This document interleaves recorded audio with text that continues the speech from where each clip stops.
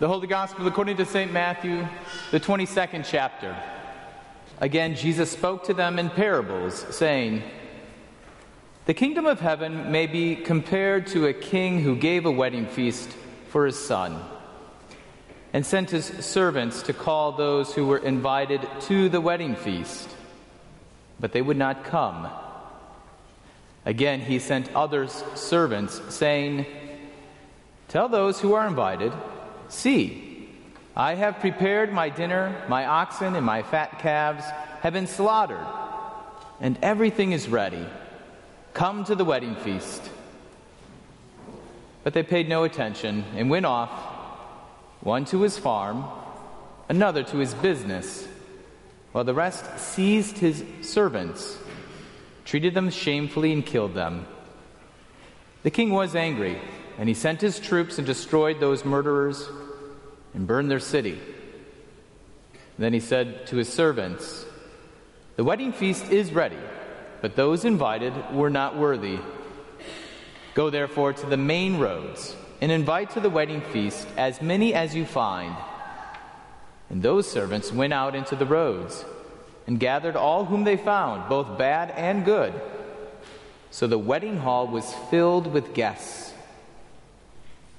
But when the king came in to look at the guests, he saw there a man who had no wedding garment. And he said to him, 'Friend, how did you get in here without a wedding garment?' And he was speechless. Then the king said to the attendants, 'Bind him hand and foot, and cast him into the outer darkness. In that place there will be weeping and gnashing of teeth. For many are called, but few are chosen.'" This is the gospel of the Lord. In the holy name of Jesus, amen. A few weeks ago, I came across a short read about a small hip tailor shop in Brooklyn that makes free custom-made suits for clients of the Innocence Project. The Innocence Project works to exonerate folks who have been wrongly convicted and incarcerated. Compared to that nightmare, a suit may seem like a small thing. But the owner, Daniel Friedman of Bindle and Keep, sees a suit as a universal ticket into society. He says this: "We dress how we feel, and it mirrors how we project ourselves. Our clients not only get freedom back, we want to do what we can to help them get their self-respect back. To be able to walk and think, I belong. I am somebody. I have a nice suit on. I don't need to pretend." Above all, free men should feel like free men. Like the gospel for today, that's not a fashion story. That's a love story. And the love is clear if we know how a man is fitted for a custom suit. At Bindle and Keep, there are countless choices of fabric: blue and gray, solid and stripe, and herringbone and window pane. There are bright colors and loud paisleys for the inner linings. For shirts, it's a choice of colors and whites, collars and cuffs, and even the option to monogram. But in fitting a suit, the most important thing is time. Time together. Time for building a relationship. Time for seeing the world as one. What's most important is that the tailor listens patiently and then explains the pushes and the pulls of shades and fabrics.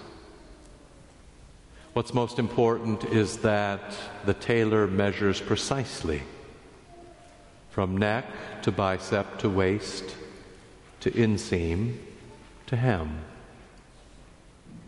What's most important is a strong empowering, perfect fit. What's most important is that a tailor lets a man dream freely after years of being incarcerated. And none of that is cheap. Being saved, it turns out, is very much like being fitted for a suit. The most important thing is time. Time together, time building a relationship, and time seeing the world as one. What's most important is that when our Lord takes the measure of us, His measure is meant for freedom. His measure is meant for love.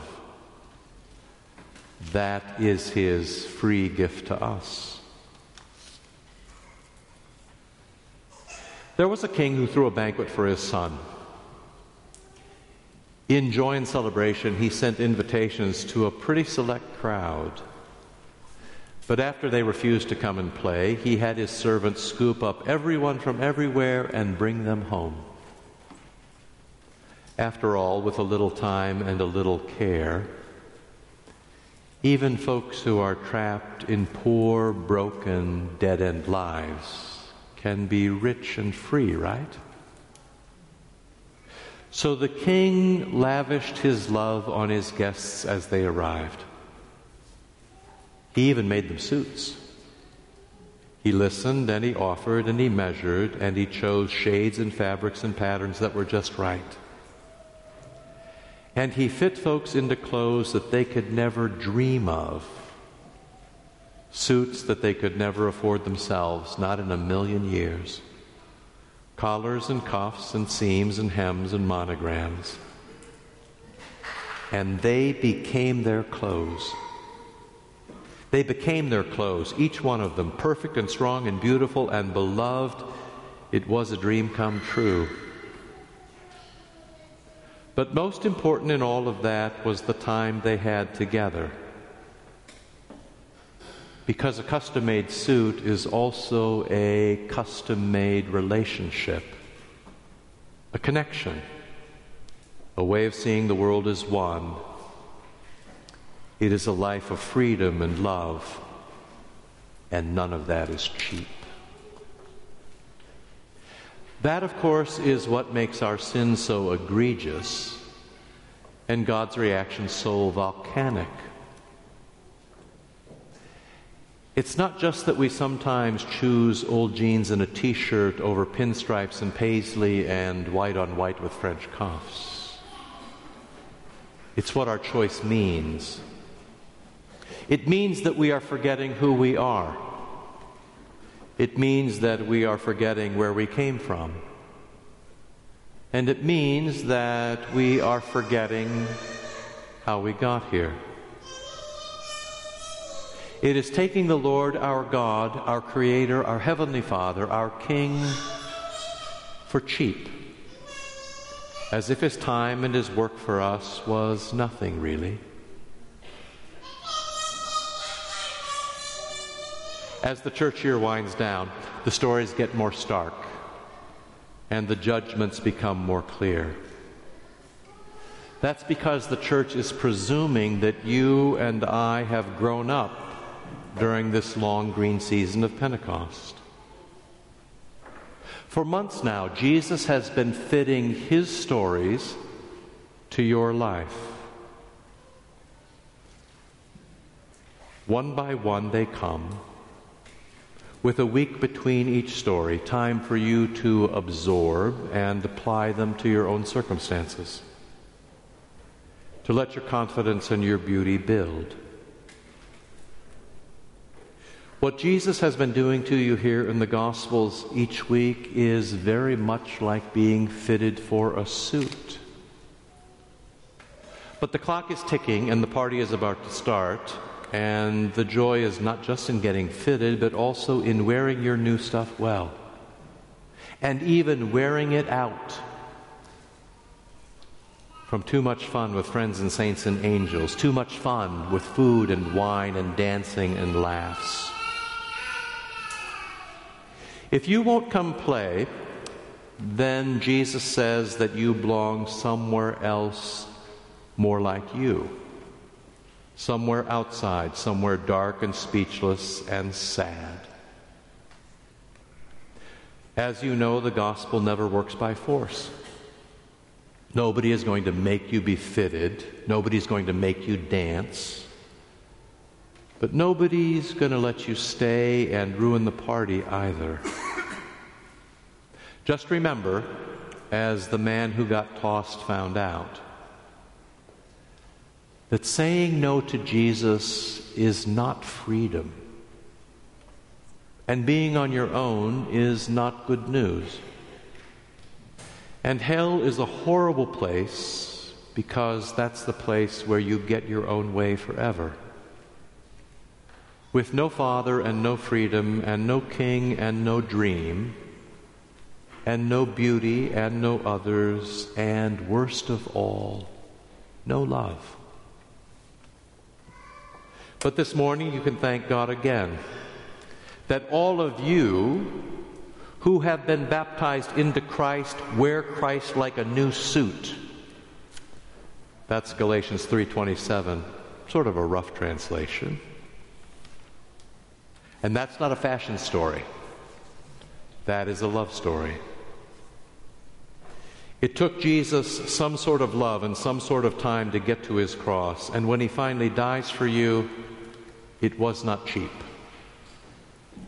But it is a custom-made relationship.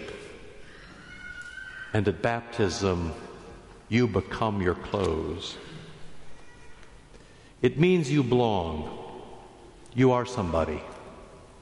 You don't have to pretend. You've been forgiven. And free folks should feel like free folks.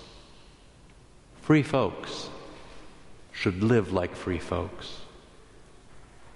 So you all should get busy now. You should go to the Eucharist, and then you should go out of here, and you should have so much fun at his party, in his kingdom, in your prayers and in tithing and in alms for the poor, in mercy and in witness and in love, especially in love, that you wear your new clothes out.